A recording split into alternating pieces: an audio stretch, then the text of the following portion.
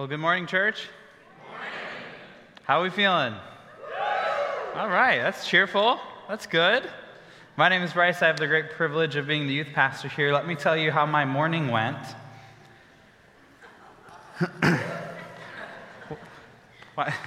You'll see. This morning I get up a little early. I get up half an hour earlier than I would normally need to be prepared for a Sunday like this because I was up north on Sunday on Lake Superior with no Wi-Fi and couldn't tune in to join you online. And I hadn't had time yet to watch Pastor Eric's message, and I know he's a great preacher. And so I tune in this morning, bright and early, excited to hear a great teaching from the Lord. Those of you who were here last week know that the first 15 minutes of Pastor Eric's message was just a roast session about me. I couldn't believe it. I'm like ready to encourage you and say, what a great word, brother. Like, let's build upon that. He's like, oh yeah, by the way, I had to switch with Pastor Bryce because he doesn't have his life together. No, don't mind me. I'm just moving my whole family to Adrian this weekend, but I got it. And then he goes, oh yeah, Pastor Bryce, he's super competitive. Oh, Pastor Brian beat him in cornhole. I could have beat him in cornhole. And then we played basketball, and I still almost beat him. Didn't appreciate the roast session. The rest of it was good, but I'm not going to give you as much credit as I would normally. So that's how my morning started. I'm excited to be with you. I do have a great word for you. Pastor Eric did have a great word for you last week. We're just going to continue going with the life of Peter. But first, before we jump into that, today is what we call Move Up Sunday. It is the final Sunday for our 5th going into 6th grade kids down in the lower level. They're continuing to be invested in this morning. But afterwards, we have, for our upcoming 6th graders, a ice cream reception in the event center. Yes. How many of you want to be going into 6th grade? We need some ID. It won't work. In all seriousness, though, if you or someone you know has an upcoming 6th grader that's in the building, please make sure they're in the event center. Some of our youth team will be there. A number of our youth students will be there and answer questions. We just want to get to know them. And let me talk on that for just a brief moment about why we do that and why that's important. One, it's just logistical. Like, we need to transition them from down there to up here with the rest of the congregation. But it's also a really cool, like, celebrating moment where they have accomplished the foundation blocks of their faith and development, and we get to celebrate them now and push them to a new level, not a more important level. Yes, as the youth pastor, I'm saying our ministry is not more important than kids. I know, I could take an easy blow there, but I just didn't, and I'm just going to say they're equal. I favor ours, but we get to celebrate them moving into the next stage of their life of the church. And I've got a few words for you as a congregation that I just want to share with you. I want to pray over those students. And then just encourage you, if you have people in your life that are teenagers, 6th through 12th grade, that are not connected to the body, we've got a great program for them Wednesday nights, Sunday mornings. Like, our youth ministry is incredible, and we have a great team, and students are growing and serving and learning and expanding. So get them plugged in. But let me just, let me bring up a familiar passage. And usually we tell this to the kids because they need to hear it. But I think we also need to hear it too, because we can stifle what God's doing in their life if we don't get this verse. 1 Timothy chapter 4, verse 12, let no one despise your youth. Instead, you should be an example to the believers. And when they say believers, they're talking about this setting.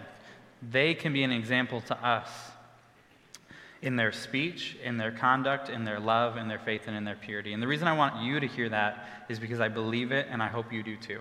This next generation can model for us an authentic spirituality. Yes, they have flaws. No, they're not perfect. But we're not either. And they're doing some things right, both in kids ministry and in our youth ministry. So let's be a people committed to that. And let me just pray over the names of these students. And I apologize, it just may be an administrative error if we missed someone going into 6th grade, but here's our list of names. Would you join me in praying over these up-and-coming teenagers? Jesus, we thank you for Cody Hicks, and we just pray your favor upon him right now, Lord. We pray that you would speak to him. Lord, we pray for Gabby Garcia, Lord, that she would be the head and not the tail, that you would give her abundance and wholeness and health. Lord, we pray for Noah Thompson right now, that you would speak to him, that you would use him mightily. Lord, we pray for Gage Thayer, Lord, that he would know you intimately, that he would know the plans and purpose you have for him. Lord, I pray for Ellie Griffiths right now that she would hear from you and know you. We pray for Jack Bowen that he would have a deep, intimate connection with you, Lord, that he would know you all the days of his life. Lord, we pray for Sophia Rink that you would protect her and care for her and watch over her. Lord, we pray for Evelyn Holbrook that you would speak to her, that you would use her mightily to reach her peers, and that you would do what only you can do in her life. Lord, we pray for Caleb Roberts that you would use him mightily, Lord, that you would take his gifts and passions and you would turn them into ministry, Lord. I pray for Cash Mariah Norden, Lord, that you would speak to her, that she would know you, she would know your love, and she would know your presence. We pray that these up-and-coming sixth graders, as they advance to the next stage of their church life, Lord, that they would be blessed, they would create new friendships, and that they would have an experience with your church that is only positive. We pray these things in Jesus' name. Amen. Amen. I'm excited. Please get them in the event center. Help me out. I know it's like herding cats, but do the best and get them to the event center because we want to connect with them and love on them. I think we're almost ready to jump in. Yeah. It's time to jump into the Word of God. That was good. We can do better, but that was good. Who's ready for a good word? Yes. Thank you, Pastor Ryan and Kasha, for giving me the opportunity to share. I love this, and thank you for trusting me. I know you're watching online somewhere. We love you and miss you greatly, and can't wait to have you back. So, we have great pastors. Amen? Amen. Amen. I got to tell you a story. This one is one of my least favorite stories to tell, but it just needs to get out there. I was 16 years old. I had had my driver's license for maybe 4 or 5 months tops. I was a new driver. Yes, there's a crash, okay? Just give you the end before we even get there. But my dad had a really nice Ford Fusion that he just had waiting for us as his kids. I was the second to be able to drive it. My brother drove it safely for years before I ever got to. And there was a football trip. We were going on a football trip from the Lansing area to Muskegon, like about a 2-hour drive. We're going up on a football camping trip for team bonding. And I'm excited. I'm one of the students on the team, or players on the team that actually has a driver's license and can drive. And so I told my coach, hey, don't worry, I can drive. No worries. And I fill out this waiver form, and I bring it to my dad, and he's like, what? Why'd you offer to drive? So I offered to drive his vehicle before I'd even asked my dad. First thing to not do.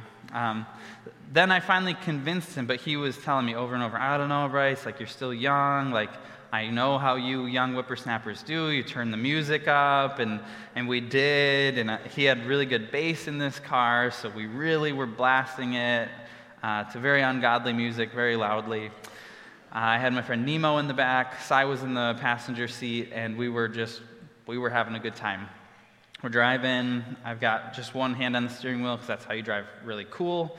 If you didn't know, that's how it's done. And so I'm doing that. We're in Muskegon. We're going from the water park to the campsite, and I'm looking back at Nemo, and like we're rapping to each other, and it's really fun. Is anyone having a hard time picturing that?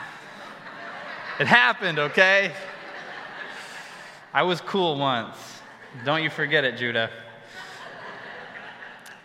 So I'm driving, and of course, there's a car like 10 cars ahead of me, and they like very abruptly slam on their brakes so that they can turn into a Dollar General. I don't know who's in that much of a rush to get to a Dollar General, but these people were. So they slam on their brakes, and they turn hard left to get into Dollar General. Every car behind, their reaction time got slower and slower and slower, and I'm already flying, not paying good attention, and I crash into the car in front of me. But what you don't know is that as my dad was handing me the keys to the Ford Fusion, his last words were, Bryce, please don't crash it, drive safely. To which I did not reply, yes, Dad, thank you. I pulled out my wallet, opened my driver's license, and showed it to him and said, Dad, this says the state of Michigan thinks I'm a safe enough driver to drive your vehicle. That was the only thing going through my mind as I crashed into that Toyota. ate my words that day. I felt like an idiot. My dad told me he knew exactly he saw the scene before it ever happened. He knew exactly what was going to happen. And I was so arrogant to believe that I had it under control and could do it in my own power without his help or without heeding his words, without turning the volume down. He saw it way ahead of time. He knew, and I ate my words that day. Similarly, we have the Apostle Peter, who is arrogant and bold and loud and sporadic and quick. Before the war even starts, he's cut someone's ear off. He's constantly overstepping his role on the group. There's a lot of wonderful things about the Apostle Peter. I'm not just picking on him in vain, but I just want you to know what I experienced, Peter had a very similar moment. What happened for him, we're at the Last Supper. This is the last time Jesus and the disciples are eating together. And Jesus is telling them, this is the end. He's giving them kind of some instructions on the church and things like that. And he mentions to Peter that he's going to betray him 3 times before the rooster crows. Basically, before this is all done, you're going to betray me over and over and over. And you've probably heard that a few times, that story, but basically the betrayal is not identifying with Jesus. It's this moment where Peter is completely missing the mark when people say, hey, are you with Jesus, the guy who is getting beaten? Are you with Jesus, the guy who was crucified? Are you with Jesus, the guy who's in the tomb? And he just flat out says, no, I'm not. I've never heard of her. I don't know who this Jesus person is. And that's how Peter responds. And then there's this moment, and Pastor Eric mentioned it in his message. It's this beautiful moment of Peter going back to his old ways. He's fishing. He's probably embarrassed about the way he behaved. There's shame. There's guilt caught up into that. And he is fishing, and Jesus calls out to him from the shore on the beach.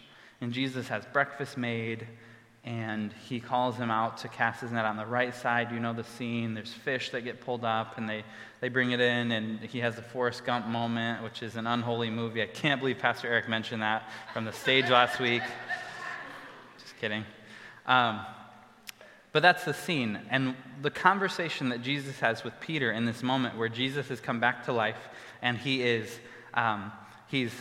talking with Peter face to face. The person he told would betray him, he did betray him. You just picture the shame and embarrassment. And this is what they talk about in this scene on the beach. It's John chapter 21, verses 15 and 17. When they had finished eating, Jesus said to Simon Peter, "Simon, son of John, do you love me more than these?"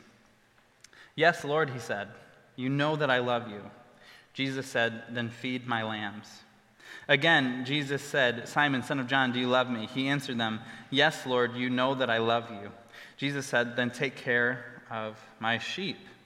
The third time he said to him, "Simon, son of John, do you love me?" Peter was hurt. So you can picture what Peter's feeling. It's why are you repeating this? Yes, I love you. You know I love you. Of course I love you. And what he's trying to get Peter to realize is, okay, do I actually love you? And same moment before, no, I will never betray you. Now think about it, Peter. You say that now without thinking about it, but what's in your heart for real? And this moment was pivotal for Peter because it helped him completely, and we're going to look at this in the whole book of 1 Peter, but specifically chapter 5 this morning, how this shaped the way Peter ministered throughout his years. Because right here we have a middle-aged to young Peter, and in the book of 1 Peter, we're looking at old Peter, elder Peter, and we get to see a little bit of how this moment shaped him. And he says to him a third time, Peter was hurt the third time because he asked him the third time, "Do you love me?" He said, "Lord, you know all things. You know that I love you." And Jesus said to him one last time, "Feed my sheep." He tried to get it into his head, feed my sheep, be a good shepherd, love these people, care for them. And it's just like my dad saying, drive slowly, turn the volume down. I'm Dad, I will drive slow. I will drive carefully. I won't have the volume loud. No, Bryce, drive slowly, turn the volume down, be careful. It's this moment where Peter is being formed and shaped. And I promise you, I've never been in an accident or near an accident or anything like an accident since that moment. I drive like an 87-year-old grandma. I promise you. I barely even break the speed limit ever. And not like the 10 miles over the speed limit that you abide by, like the real speed limit. Yeah, gotcha. Why are we talking about this?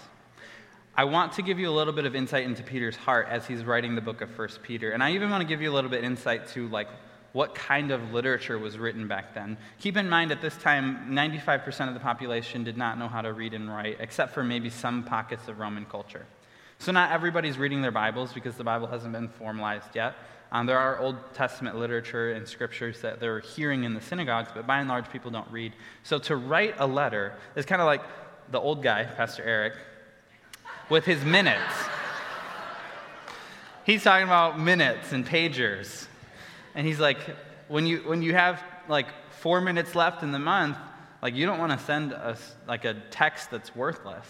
Well, minutes cost X amount of dollars back then, but way back here in Scripture, like to write a letter, thousands of dollars to get someone to officially endorse it and to transcribe it and to distribute it to where it needs to go and to put it on a horse or whatever. However they're getting this letter from Peter's hand or even his mind if he didn't write it himself, it was very expensive. So what he's writing in the book of 1 Peter is super important. He didn't waste a single word.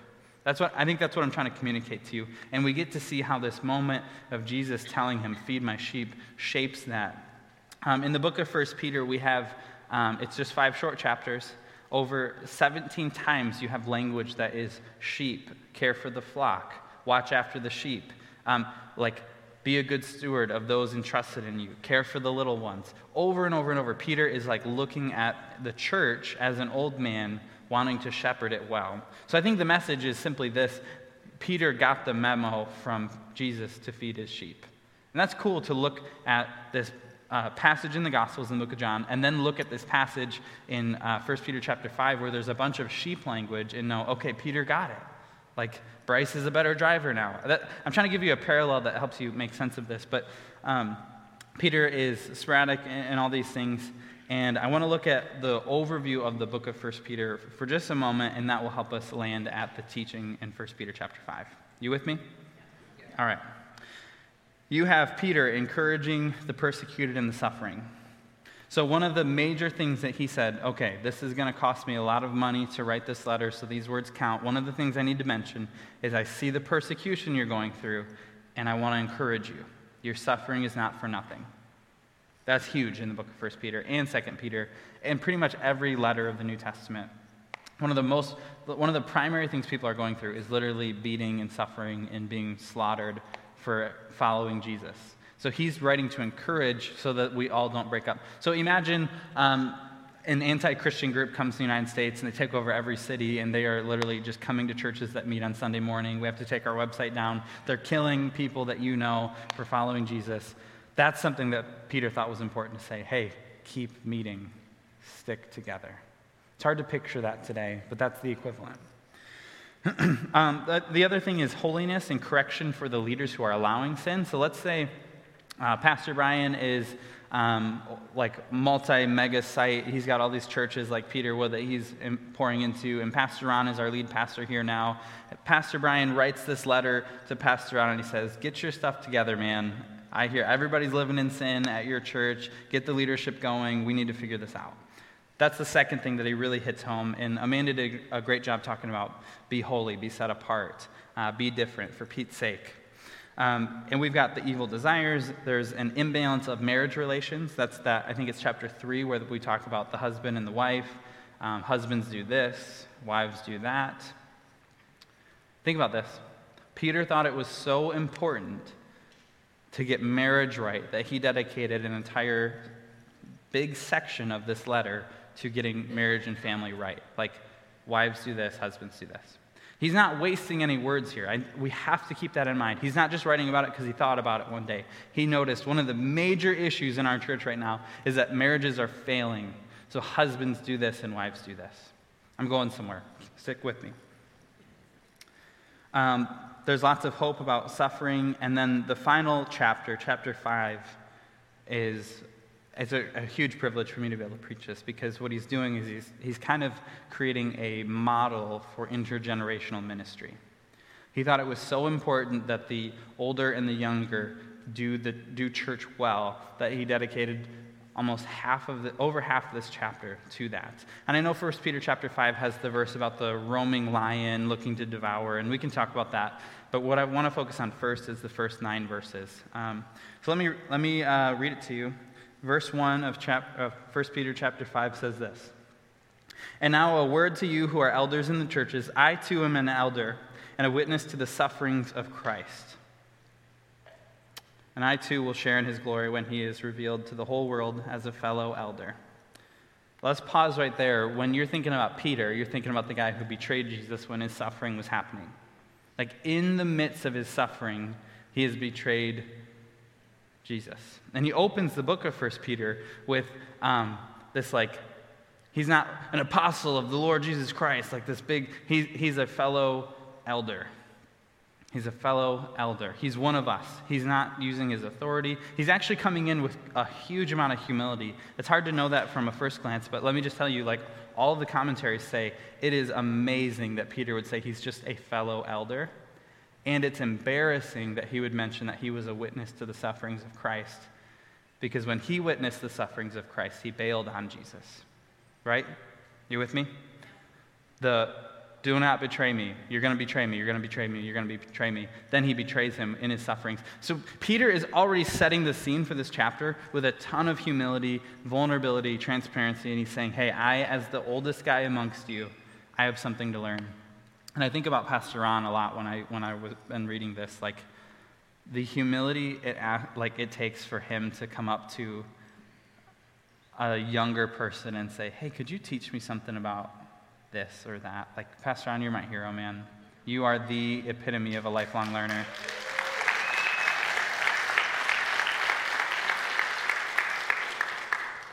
So this is where Peter's at, and he is just coming at it with humility, and you can already tell there's sheep and shepherd and flock language in here. But the structure of chapter 5, we have the first section, verses 2 through 5 or 4, there are 70 words, and these words are all dedicated to instructing the elders, the older people, the people with maturity, the wisdom, the people with 401ks, the pastors, the people who are not downstairs or in the student section. There are 70 words dedicated to you. For the young whippersnappers, there are only 13 words. And their instruction is simple. But keep in mind, this is so important to Peter that we get intergenerational ministry down right. And I'll just tell you that the title of my message this morning is, For Pete's Sake, Invest in the Next. Peter said, I'm going to take a bunch of time to instruct the older on how they need to act, behave, and lead. And the young whippersnappers, you've got just 13 words. And they're important, and they're simpler than you'd think, but they're very difficult for us as young people over here to get that right. But it's a big deal that we get intergenerational ministry down right. And so actually one of the things I want to do this morning, we're not there yet, but I want to give you kind of a history lesson on how the capital C Church has interacted with adolescents, kids, and young people. And it may surprise you that my job has only been around for about 30, 40 years. The professional youth pastor vocation is a very new thing, but I'm getting ahead of myself. So we've got all of these. Let me just read this to you so you know what it looks like. But picture you're in a church setting and someone's reading this, and you've got all of the kids and youth in a room, and you've got all the old people in the same room. They're kind of mixed in together, and Peter is lecturing the older people. Picture a fight with your sibling where your sibling did all of the stuff wrong, and then your mom goes, just yelling at them, and then they go, and you pick up your room. They're just I got to throw something to you because it's going to look lopsided if I don't. That's almost what this looks like. So that's the scene. Here's Peter's instructions for the elders. Care for the flock that God has entrusted you with. This is 1 Peter chapter 5, verses 2 through 4. Care for the flock that God has entrusted to you. Watch over it willingly, not grudgingly. Not for what you can get out of it, but because you are eager to serve God. Don't lord it over the people assigned to your care, but lead them by your own good example. And when the great shepherd appears, there's more sheep language, you will receive a crown of never-ending glory and honor. Contrast that with this simple instruction, 13 words here. In the same way, you who are younger must accept the authority of the elders. So the older, they have to care for the flock, watch over it willing. Don't begrudgingly do it. Don't do it for personal gain. Don't lord over the people. Care for them. Lead them by an example. Look forward to the crown of glory at the end, not for something presently. Like, he's got a lot of instruction for the elders, and I think that is okay. And I promise you, my message for you this morning is not the next generation has it all figured out and you old guys need to get it together. That's not my message. And that's not Peter's message either. Peter's message is, if we don't lead well, they will fall away from the faith. If we don't lead by example, they won't keep going. This is mission critical, and to Peter's credit, it seems like they got it together because 2,000 years later, we're the largest faith movement in the world right now. But it matters big, and it matters big time for us in the United States because the church overall is in decline right now, and in particular, the young core group of the church is in decline as well. So we're going to figure that out. We're going to talk about it. We're going to look at the biblical model. I'm going to give you some practical advice and some hope for you. I am not an expert at Gen Z. I'm not a know-all on how to do parenting, but I can give you some stuff that will probably help you think about how your sphere of influence, whether you're 20 or 30 or 40 or 50 or working or retired, how your sphere of influence and responsibility can actually help the next generation. For Pete's sake, invest in the next. And let me just throw a plug out here for the men's group. Jared, you're my hero, dude. What happens in men's group is similar to what happens in youth group. So in youth group, we've got sixth graders being discipled by ninth graders, being discipled by seniors, and there are adults who are 20 and 40 and 70 all pouring into them. It's this beautiful intergenerational quilt happening in our youth ministry. I'm so for it. We're going to talk more about that. It's beautiful. Like, I literally, at our leadership retreat this weekend, started crying when one of our 20-year-old leaders was, like, sharing his brokenness, and one of our, Brian Penny, you're 30? 30? Yeah, Brian's 30. He's sharing with him what it was like to go through what this 20-year-old went through. And then he's talking about the stuff his kids are getting into. And Pastor Ron goes, hang on tight, buddy. You're just getting started. Like, it's just this beautiful mosaic of intergenerational ministry. But what I love about what Jared Evans is doing, and it's contagious, let's do life together, men. If the men are leading strong, everyone else will follow. And that's not some, like, patriarchal, narcissistic thing. It's just like, men, let's take responsibility for what we're doing. And you've got men with young kids in the men's group. You've got men with graduated kids. You've got grandfathers. It's just this beautiful, like, you've got people who are just starting their careers. You've got people who are well into their career. It's beautiful what you're doing, Jared. And I know you don't get called beautiful enough. But I appreciate it. And if you want to join the men's group, there may be a QR code on the screen. If not, you can go on our website to groups. They're launching a fall initiative. They're trying to get all the men together, rally you, feed you food, and start to figure out how to do that together as a church. Jared, what you're doing is contagious, man. It's backed 100% by Bethany Student Ministries. I don't know if that means much, but we love it. All right. Buckle up. I'm going to give you a crash course to youth ministry history. Are you ready?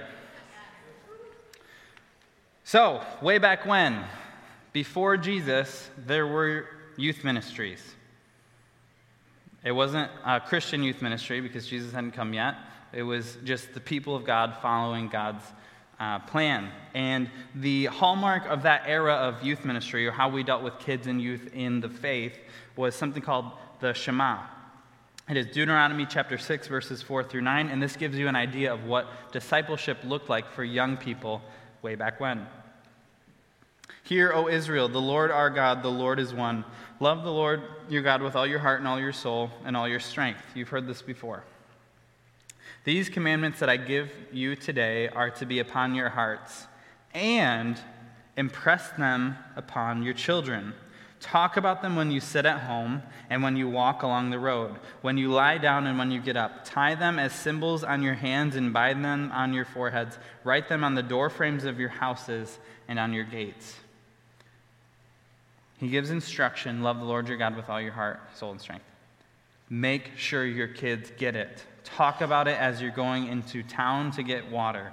Talk about it with them as you're in the field. Talk about it when you're at home lying down. Talk about it with your kids. Put it on your doorframe. This is why Jeremiah 29:11 is plastered onto every Christian home. This right here. That is what ministry looked like for young people. Nobody was throwing cheese balls at anybody. Nobody was swallowing goldfish on a stage. There wasn't a rally. There wasn't a lock-in. There wasn't laser tag. It was just parents making sure that their kids understood that they loved the Lord their God with all their heart, soul, and strength. There was not a professional vocation of pastor for your kids or youth. And there's a lot of good and a lot of bad to both. So we're going to talk about it. So that's first. That's pre-Jesus. Then you've got the early church. Jesus comes on the scene. They try to do church like this, but if we did church like this, the Roman Empire would come in and slaughter us. So we do small groups, homes. We meet in homes. And what happens when you meet in homes? The kids vacuum before people show up, and they make a mess while people are there. And somebody falls and hits their head, and they start crying, and you have to break up a small group. But it's really good because Timothy Keller has a great study on this, and you have to pause. And they're just doing things in the homes with their kids. They're all there. They don't lock them in the basement. The kids are in the room. They're reading scripture together in these house churches. And that's kind of the vision that Jared has for the men's ministry and all of our small groups here at church. It's simple. The kids are here. They can talk. And some groups need to have the kids separate, and I believe in age-segmented youth ministry and kids ministry. But by and large, the early church, they just had them in the room. And when Peter is reading this letter to the group, he's literally saying to the elders and to you young people, they're all in the room. There's no indication that young people are ever anywhere that the people of God are not in Scripture. They're just in the room. So that was the model of the early church, but then we fast forward quite a ways and get to kind of the early U.S. church and even a little bit of the European church model, back with like Susanna Wesley and Charles Wesley, if you're familiar with that in-home discipleship model. Susanna Wesley is a baller. She's incredible. I think it's like 15 kids she raised in their home. They all went on to be like super influential pastors and musicians and worship leaders, and she's incredible. Early U.S., we have the Industrial Revolution. And with that comes a two-parent working force. With that comes kind of latchkey generation and things like that. And then there's this emergence of pop psychology called stage theory. And stage theory has a lot of strengths. At the time, it was very underdeveloped. And essentially what it said is every stage of a person's life, they're going through very unique, specialized things. And the rest of what we're learning and doing doesn't apply to them because they're so little. And until they become 18 or really 25, when their prefrontal cortex is fully developed, nothing we teach them is going to stick. It doesn't matter. Why would we waste their time? Let's just let them play Nerf guns and then give them a 2-minute Devo, and hopefully they'll catch some of that. You can kind of hear the disappointment that I have with that model. There's a lot of pros to stage theory and developmental processes that are really, really important. They help us know what kids are struggling with, how they're viewing the world. There's a lot of pros to it. But back then, essentially, what the psychologists were saying is adolescents are rebellious, they're not intelligent, they have to be coddled, and they have to be disciplined harshly because they're just trying to revolt and break free. I am not like weird with like self-fulfilled prophecies, but I do know that like when you expect something to happen, there is a greater likelihood that it happens. Or if you're looking for some behavior, you will find it. And that's why one of my core hopes for you as a person who wants to invest in the next is that you actually believe the best about this next generation.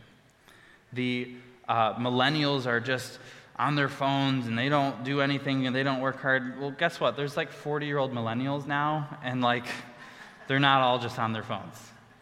I'm not a fan of blanket statements about any generation, but specifically negative ones are like, well, gosh, if I'm being told every day that I'm lazy and I'm just addicted to my phone, like, maybe that's true. You know what I'm saying? Or like Gen Z, they're just grossly immoral. They're all in sexual sin and they blah, blah, blah. Like, some of them are, yeah, but not all of them. And if we are looking for it, we will find it. The story you tell is the true story to you. And I'm believing that there's a story about the next generation that's actually positive and encouraging. And I'm not saying, like, we're all doing that, because by and large the church has gotten on board with reaching the young people now, like capital C Church, but also our church is so for the next generation. I feel super blessed. I'm excited about whoever becomes our new kids pastor, because they're going to be super blessed, like our pastors, our church. We're all in on investing in the next. And I'm super proud to be part of it. But anyways, moving on. We've got the Industrial Revolution, and then in the 70s, a new movement comes along where we finally have organizations trying to deal with the parachurch movement head on. And so what they do is a guy by the name of Jim Rayburn in the 40s to 70s goes after the adolescents at all costs, in all forms, and he forms Young Life. You've probably heard of Young Life or Youth Crusades or Youth with a Mission or different organizations like this. Basically, the church said, we don't want anything to do with youth culture. Let's ignore that. Hope it goes away. And Jim Rayburn and all these organizations said, no, let's go to the schools. Let's bring pizzas. Let's have a rally on the football field. Let's play loud music. Let's swallow a goldfish. I've said that like 3 times. That was like a whole cultural movement in youth ministries where like you could convince like Jeremiah Mauricio to swallow a goldfish for Speed the Light, and I don't know. That's like, it's a thing. Look it up. Youth pastors swallows goldfish. You'll find 100 videos on YouTube. I don't know why that was the thing. But anyways. Then finally in the 80s, the church catches up. So the church was about 40 years behind. Yes, parachurch organizations like Young Life are an extension of the church, but they were doing it without us. And so in the 80s, 90s, and early 2000s, we now have Bible colleges offering a youth ministry or kids ministry degree. You have paid full-time staff members for your youth or kids. And an unfortunate shift, and hear me, I'm not blaming anyone. An unfortunate shift is, okay, Bryce is a professional at this, so I can take it a little easy at home and let him disciple my kids. I have no interest in doing that. I want to partner with you as you disciple your kids. I want you to see yourself as the primary disciple maker in your home. And for the kids, yes, this is huge. And I think this is Peter's heart. Lead them by example. Take ownership. This is the ancient model with the Shema. I'm going to write this on the wall of my home, and we're going to talk about it every day. We're going to talk about it when we lie down. We're going to talk about it when we walk on the road. We're going to talk about it in the car. We're going to play worship music in the car. Shout out to Keena and Jeff. You guys are blasting that always with your kids, and I love it. That's the model that I'm more passionate about than a Wednesday night youth service that's really exciting and gets them hooked on Jesus. And yes, there are kids who come from homes and families that we minister to that parents don't know Jesus, or a grandparent drops them off, and their parents want nothing to do with what we're doing. But that's the exception and not the rule. The rule should be, me as a parent, I take ownership for my kids, and I'm going to disciple them, and I'm going to learn to sit down and read Scripture with them. I'm going to teach them the ways of the Lord. I'm going to ask them how they're doing in their dating relationships with purity and wholeness. I'm going to ask them about their digital habits. I'm going to find out if they're watching porn or not. I'm going to be right in the trenches with my kid, and I'm not going to outsource it to some youth pastor. I'm going to take ownership for it. That's the model that I'm excited about, that I want to encourage you to be a part of.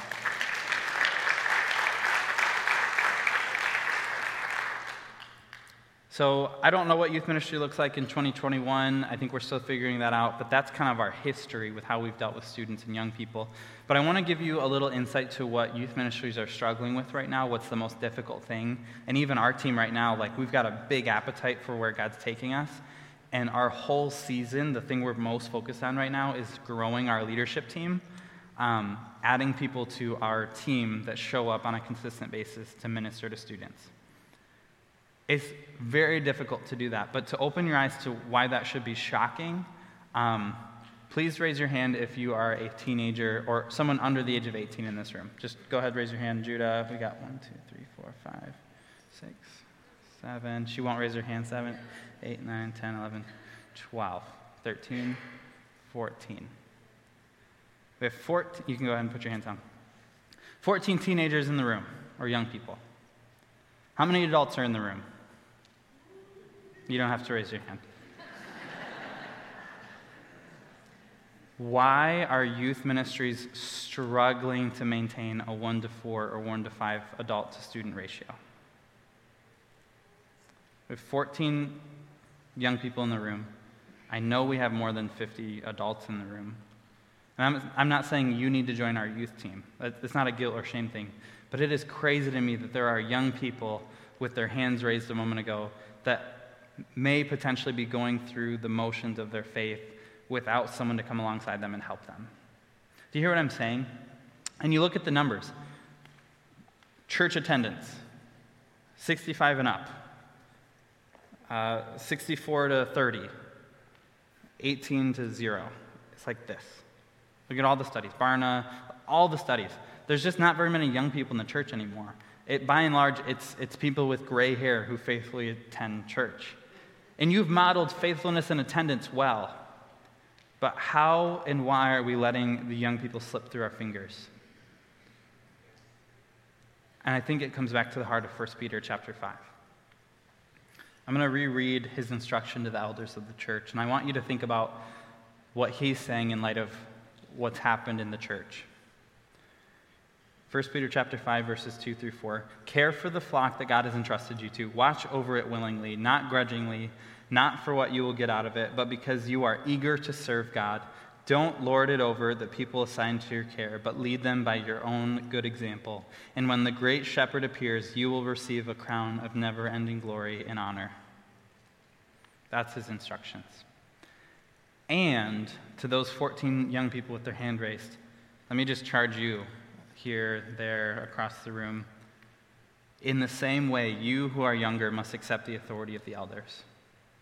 We have to listen. We have to believe that God has spoken to them. We have to believe that the true way that they are following is better than the new way that we're trying to create. We don't have to be trailblazers, young people. We don't have to do it completely different. We don't have to throw it all out. There is bad that the older generation has given to us, but there's a lot of good too. Judah, listen to your parents. Good. Finally, Peter doesn't just address the old, he doesn't just address the young, but he actually addresses both. And his main instruction to all of us is simple. He says it 3 times in the next 8 verses. Cover yourselves in humility. Cover yourselves in humility. This is the key to us doing intergenerational ministry well. Cover yourself in humility. The young generation thinks that the older generation they think they have it all together and they know better and blah, blah, blah, just because they're old. They don't know anything. That's our perception. I don't think that's true. And then the older generation looks at the younger and says, those whippersnappers, they think that blah, blah, blah, blah, blah, they can't do anything. What are they going to do? They're going to learn. They're going to learn that my way is the best way. And we have this pitting against each other. There's no humility in that. And I think it stems, I almost always land my messages with this. Pastor Eric, if you want to come up now, it'd be a good time. I almost always end my message with this. I think it's the solution to every problem. Yes, it's Jesus, but it's not that simple. Peter cares about the church doing intergenerational ministry well. He tells the old to model, to lead by example. Don't just teach them the way, but show them the way. That goes a really long way with young people. If you ask them what your biggest pet peeve is, it's inauthenticity and hypocrisy. We sniff it out a mile away. And that's why church scandals and embezzlement and affairs of pastors is so damaging to our young people's faith. It's huge. That is a bigger threat than evolution or something that's belief system. Watching people as Christians fail and let you down, that's the biggest issue. But 1 Peter chapter 5, verse 7, talking about how we get to humility. Humility is the answer. It's the key. It's the secret sauce that's going to get us to actually do intergenerational ministry well. The old believing they actually have something to learn from the young accepting the authority of the old. He says this, 1 Peter chapter 5, verse 7, casting all your cares, and the Amplified Version says, all your anxieties, all your worries, all your concerns, once and for all on him. For he cares about you with deepest affection, and watches over you very carefully. The reason that is how you get to humility is because one of the primary reasons we do not walk with humility is because if I'm thinking about others, who's going to think about me? Did you get that jump? If I'm more concerned about how others are doing and I'm thinking less of myself and more of others, who is going to think about me? Who's going to look out for me? It's open-handed living. When Emily Mikolos commits 2 hours on a Wednesday night to loving students and listening to whatever is going on in their life and encouraging them, she could be thinking, man, those 2 hours would be really helpful for school and my work or my home. Like, I could really get that time back if I just didn't join the youth team. But she did. She's thinking of others. She's living open-handedly, and she's casting all of her cares and anxieties and burdens to him. That's the key. When we give of ourselves, we have to trust that someone else is going to give to us. But we know that the greatest source in Jesus has us covered. He has our back. He will take care of our time. He will take care of our finances. He will care for us. And when we make that jump, we can walk with humility, and our generations don't have to be pitted against each other, but they can benefit each other. And I think I love where we're soaping right now through 1 Samuel. I love the Saul-David war. The reason I love it is because it's such an example of what not to do. Saul is insecure. He's not giving his anxieties to the Lord. He's not trusting the Lord. He's trying to do it in his own strength. He's not others-focused. And he misses out on an opportunity to mentor one of the greatest kings who have ever lived, King David. Think about how Saul could have helped David avoid all the mistakes he did make. That's my hope and prayer for you as a generation of not 18 and under, but people who are adults. I hope that you would see yourself as a Saul who takes care of David and not a Saul who's against David. Because it really matters that we get this right. Fast forward 2 generations and the church could look much different if we don't tackle this. My charge to each group, my charge to the old is this. Sorry for calling you old first. Elders, as Peter calls you. Lead by example and lead with grace for those coming up in the faith. Be okay with using new methods for the same old gospel. Understand that the future of the church is at stake. We have to get this right. My final thing to you, and I think this is actually the most important thing for you as an older generation, if you're going to say yes, whether it's joining the youth team or investing in your children with a newfound love, or investing in your grandchildren with a newfound love, or volunteering at the Boys and Girls Club, whatever you choose to do, for Pete's sake, invest in the next, but for Pete's sake, be consistent. Gen Z is referred to as the abandoned generation. They've had a coach come into their life and then leave. They've had a parent and a boyfriend of their parents, and a new boyfriend and a new girlfriend and a new girlfriend, and they've had step-parents and the foster care system. We are watching the most abandoned generation ever, and the worst thing you can do is be really solid in their life for a short period of time and then leave them, reinforcing that they are not actually loved. To the young, to the 14 of us in this room that are young, just kidding. I'm just kidding. Trust that the older generation knows something that you don't. Trust that they actually know something that we don't have it all together. It's so hard to talk seriously to you, Judah, with those sunglasses on. You're very cool, though. I know. To the young, let's listen before we speak. We've got a lot of time to speak. Let's start our lives out listening. And be willing to learn that you don't actually have it all together, and invite others to help you when you failed.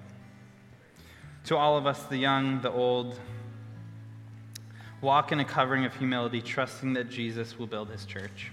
I'm not ever going to give you a strategy that's going to work perfectly. Let's believe the best about the next generation. Let's take time to listen to them. Let's be consistent. I want to close this morning with 2 stories that I just adore, that are beautiful examples of what I'm talking about. I'm going to start again with Pastor Ron, and I don't know if the Lucas family is here this morning, but Robert Lucas is one of our students in BSM.